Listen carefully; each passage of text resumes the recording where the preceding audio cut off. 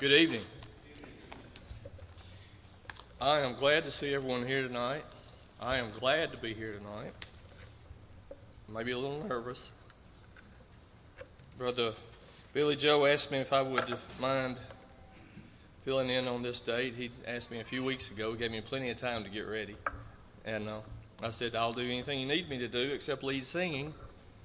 And if you've ever heard me try that, you'll understand why.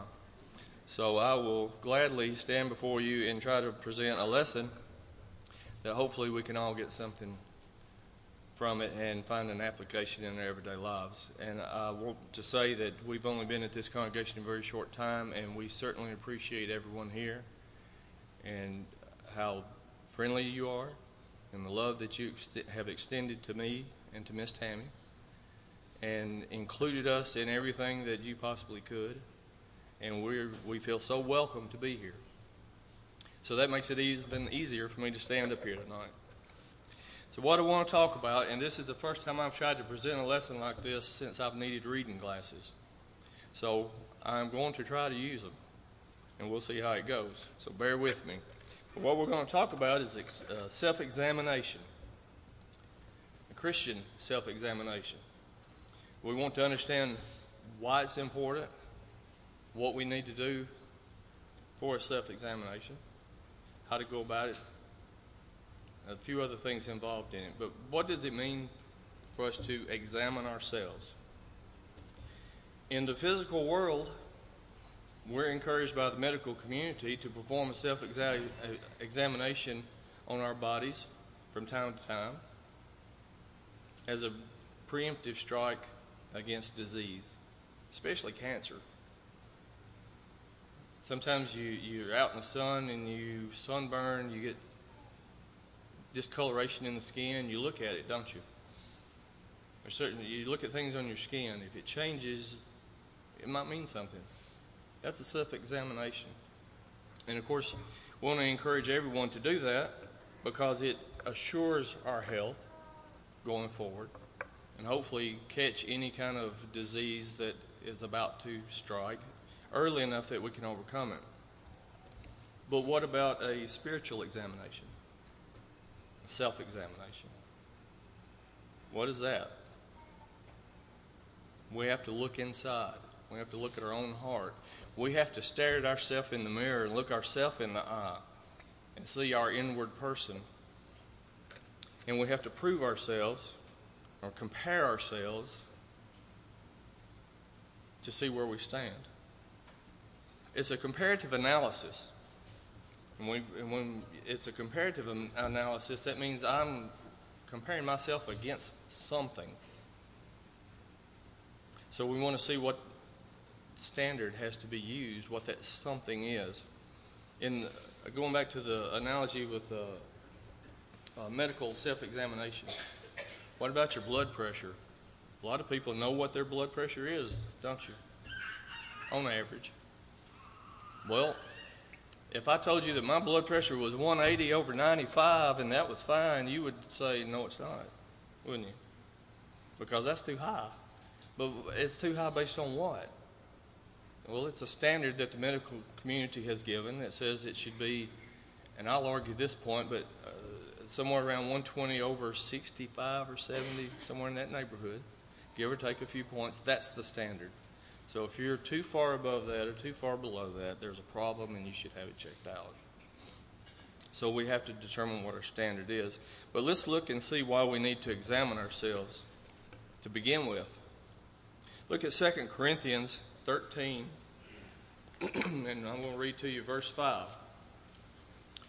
2 Corinthians chapter 13.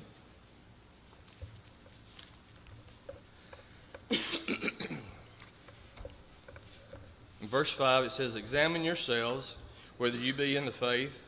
Prove your own selves. Know ye not your own selves that Jesus Christ is in you, except you be reprobates." So Paul says to the Corinthians they're to examine themselves to see that they're in the faith. In Hebrews 5, and we'll turn to that one. That one's kind of important. Hebrews chapter 5.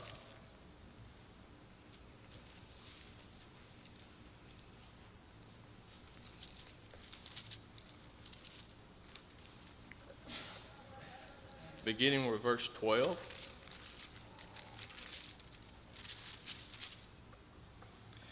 When for the time ye ought to be teachers, you have need that one teach you again, which be the first principles of the oracles of God, and are become such as have need of milk, and not of strong meat. For everyone that uses milk is unskillful in the word of righteousness, for he is a babe. But strong meat belongs to them that are of full age, even though those who by reason of use have their senses exercised to discern both good and evil. 2 reasons to examine ourselves. 1, we're told to. 2, to measure our growth, to measure our spiritual growth. According to Hebrews 5, these people should have been able to teach. They should have enough knowledge to be able to teach. Not that everyone's a teacher. Not everyone can teach a Bible school class, but you can express to someone what you know about Jesus Christ. You can express to someone why you're a Christian. That's teaching. But the writer here says that you're having to learn everything all over again, over and over and over. You're not growing spiritually. So that's another reason that we need to examine ourselves. And we need to ask ourselves, am I growing in knowledge of the truth? And, we can ask ourselves these questions, but we have to be very honest about it. Because if you can't be honest with yourself, it's hard to be honest with anyone else. We have to see ourselves for what we are. So we want to ask a question. Then I said a standard has to be used. It's a comparative analysis. I'm going to compare myself to something on my spiritual growth and my spiritual maturity. So what am I going to compare it to? 2 Timothy 2:15 says, "Study to show yourselves approved unto God, a workman that needeth not to be ashamed, rightly dividing the word of truth." So we're to study the word of God, to rightly divide it, to make proper application of it. So there's our standard. In 2 Peter 1, verse 3, he says that he's given us all things that pertain to life and godliness through the knowledge of him who called us by glory and virtue. God has given us everything we need to live this life and to be a godly person. And to be a godly person means to be like God as much as we're capable.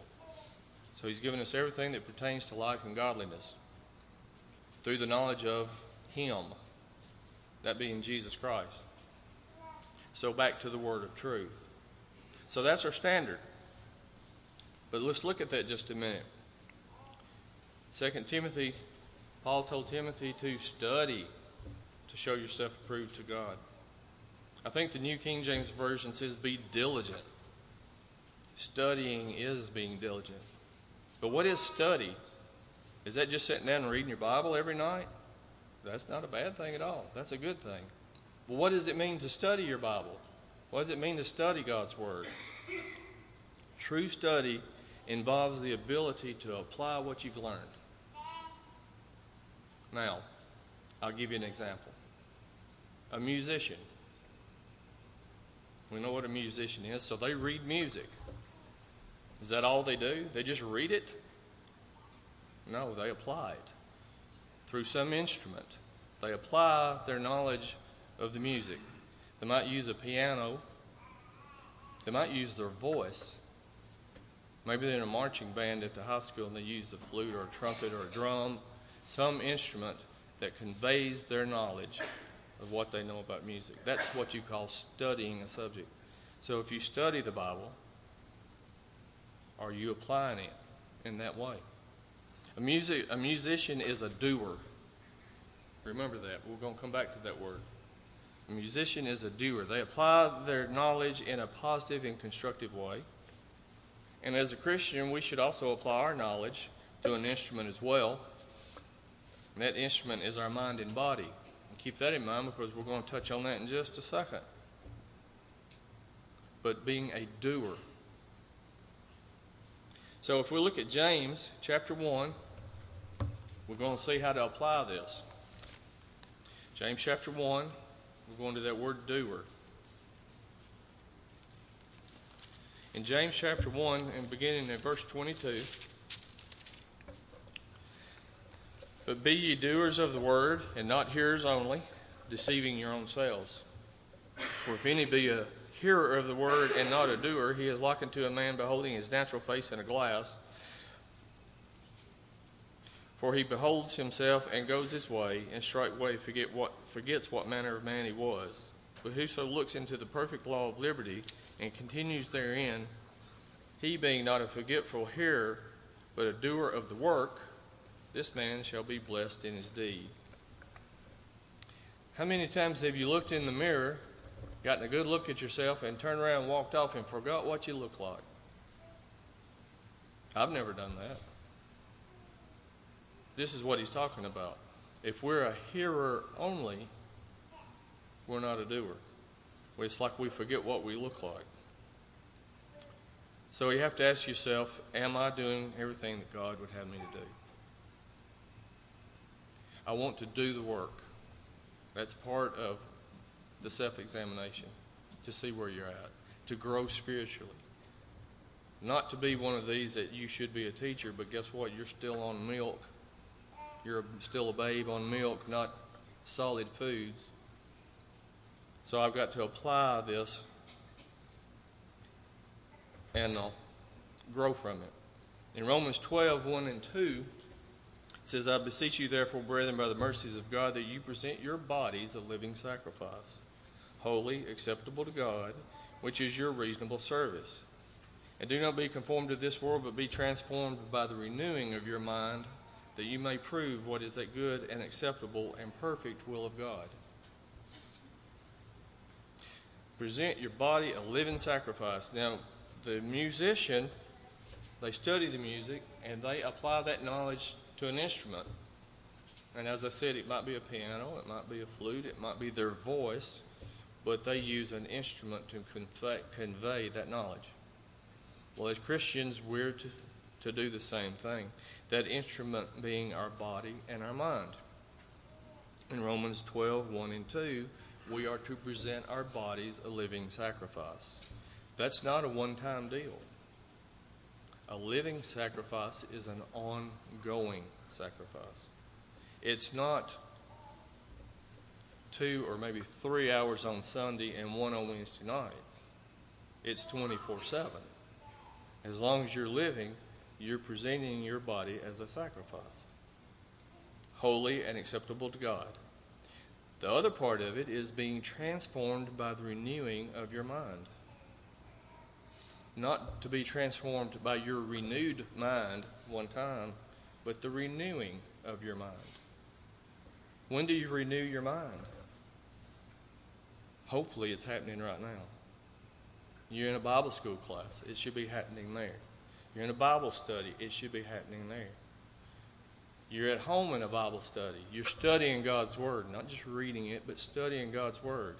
You're renewing your mind. It's a continual thing. Always a continuous improvement. Something that's big in business today. It's called Six Sigma, Lean Six Sigma. And there's probably some people here that have heard of that and been involved in it. And I've been involved in it off and on for quite a few years. And I certainly believe in continuous improvement because I try to apply it to myself. I have found a way to turn it around and point it at me because that way my mind expands in knowledge. I grow from that. And I grow when I study God's Word. And I grow when I learn new things, period. And we should all be that way.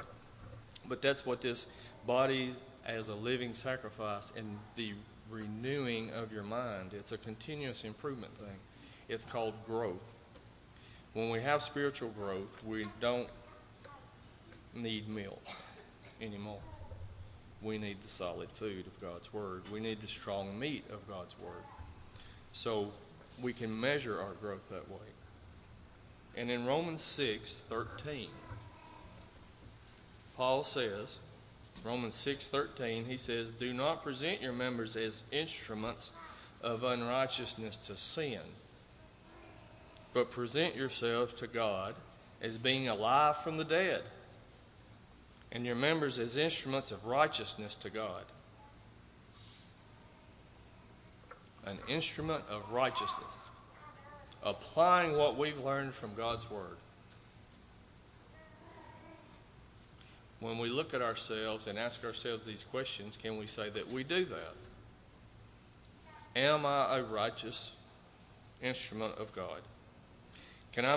It says, present yourselves to God as being alive from the dead. You are alive. You died to sin. And now you're alive with the hope of eternal life. Are you an instrument of righteousness to God?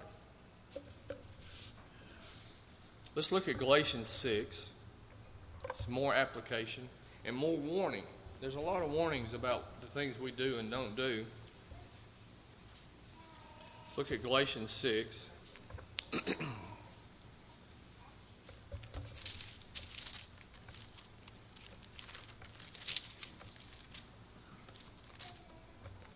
Beginning in verse 6. Let him who is taught the word share in all good things with him who teaches. Do not be deceived. God is not mocked. For whatever a man sows, that he will also reap. For he who sows to his flesh will of the flesh reap corruption. But he who sows to the Spirit will of the Spirit reap everlasting life. Well, how are you sowing? Are you sowing to the Spirit? What does it get you? It gets you everlasting life. If you go back to verse 3 in Galatians 6, there it says, if a man think of himself to be something when he's nothing, he deceives himself. Now this is where it gets tricky, because we all like to think we do a good job.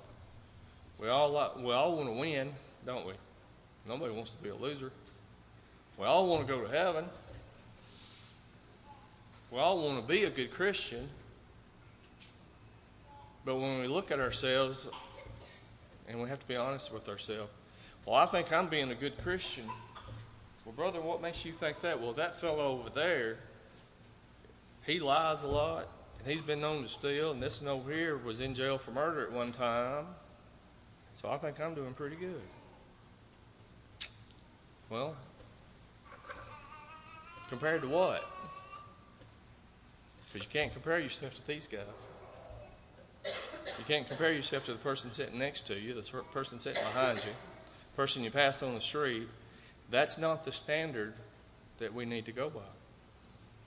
Because using that as a standard will keep you out of heaven. The standard we want to go by is right here.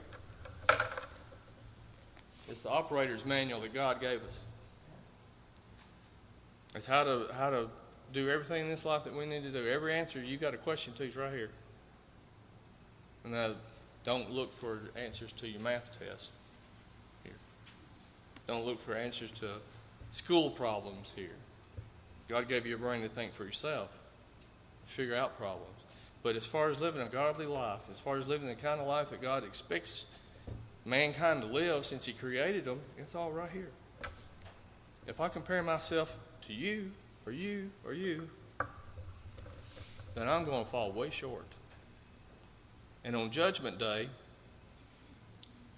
what are we going to be judged by? What's the standard that's going to be used to decide if we go to heaven or not? It's right here.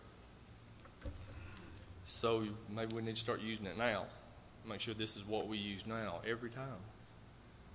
We can't compare ourselves to other people. Boy, it's easy to do, though, isn't it? And it might even make us feel good for a little bit to do that. But it won't get us where we need to be.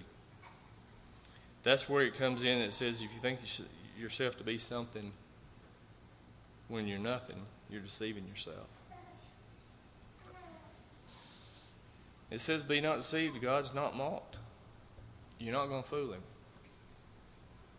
Not at all. Whatever a man sows, that's what he's going to reap. And we understand that. We've grown up knowing that. But we have to apply this to ourselves in such a way that it is effective, in such a way that it makes a difference. We have to ask ourselves, are we sowing to the Spirit?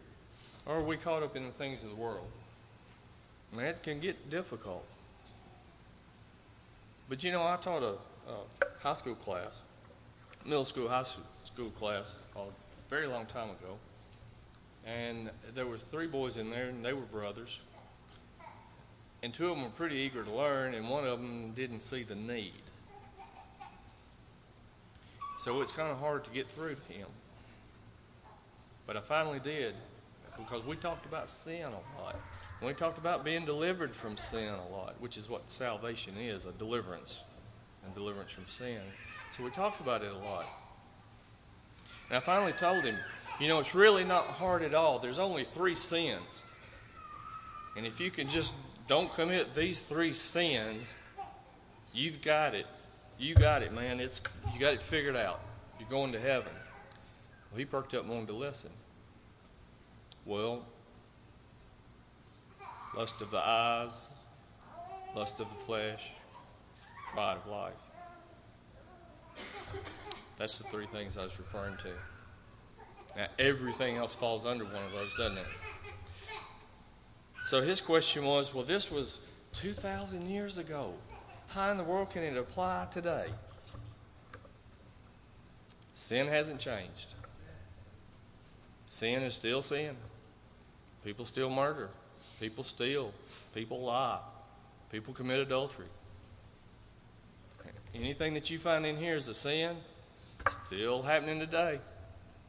The problem we have with the technology that we have today is that things get packaged differently to where it gets harder to recognize, especially if we're not well grounded in the faith, in our faith and in our knowledge. Sometimes we have trouble recognizing sin when it is in front of us. And that makes the temptation harder to overcome. And this is something that our young people face. And there's video games, and there's all kinds of things that, especially the video games, that our young people, they enjoy them. And there's nothing wrong with that. But parents, know what your children are doing. Know what kind of games they're playing. Watch them play it. See what's in it. Sometimes the content is not what it seems to be based on the cover. Sometimes we don't realize that it's training the behavior of their mind to think a certain way, and it pulls them away from God. It's going to pull them away from this. It's going to pull them away from the things you're trying to teach them. Don't be deceived. It's there. It's hard to recognize sometimes. And it's hard for us when temptation is there and we feel like we're just beat down. And I don't know if I'm going to be able to overcome this or not. But that's when you step back and you take a deep breath and you evaluate how strong is your faith. Because this is what this is about. Well, this self-examination is for our own good. And it's something you have to do. I can't do it for you.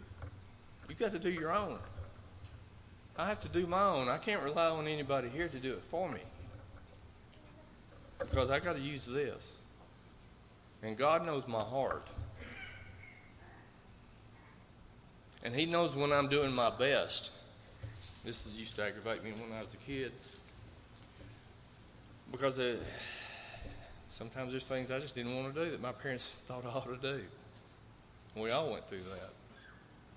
So you halfway do something, carry out some chore, and then it's pointed out to you, I don't think that was your best. Well, sure it was. That's the best I could do. That's the best I wanted to do at the time. Well, I think God thinks otherwise. God knows what your best is, and I don't think this would make Him happy. Have to use that every time. Well, it works. Because you see, when you're always doing your best gets better. And God knows that too. And as long as we're trying and doing our best and doing it His way, we're going to get better. And we're going to be blessed for it. So overcoming the temptation can seem a heavy burden at times. But it can be done.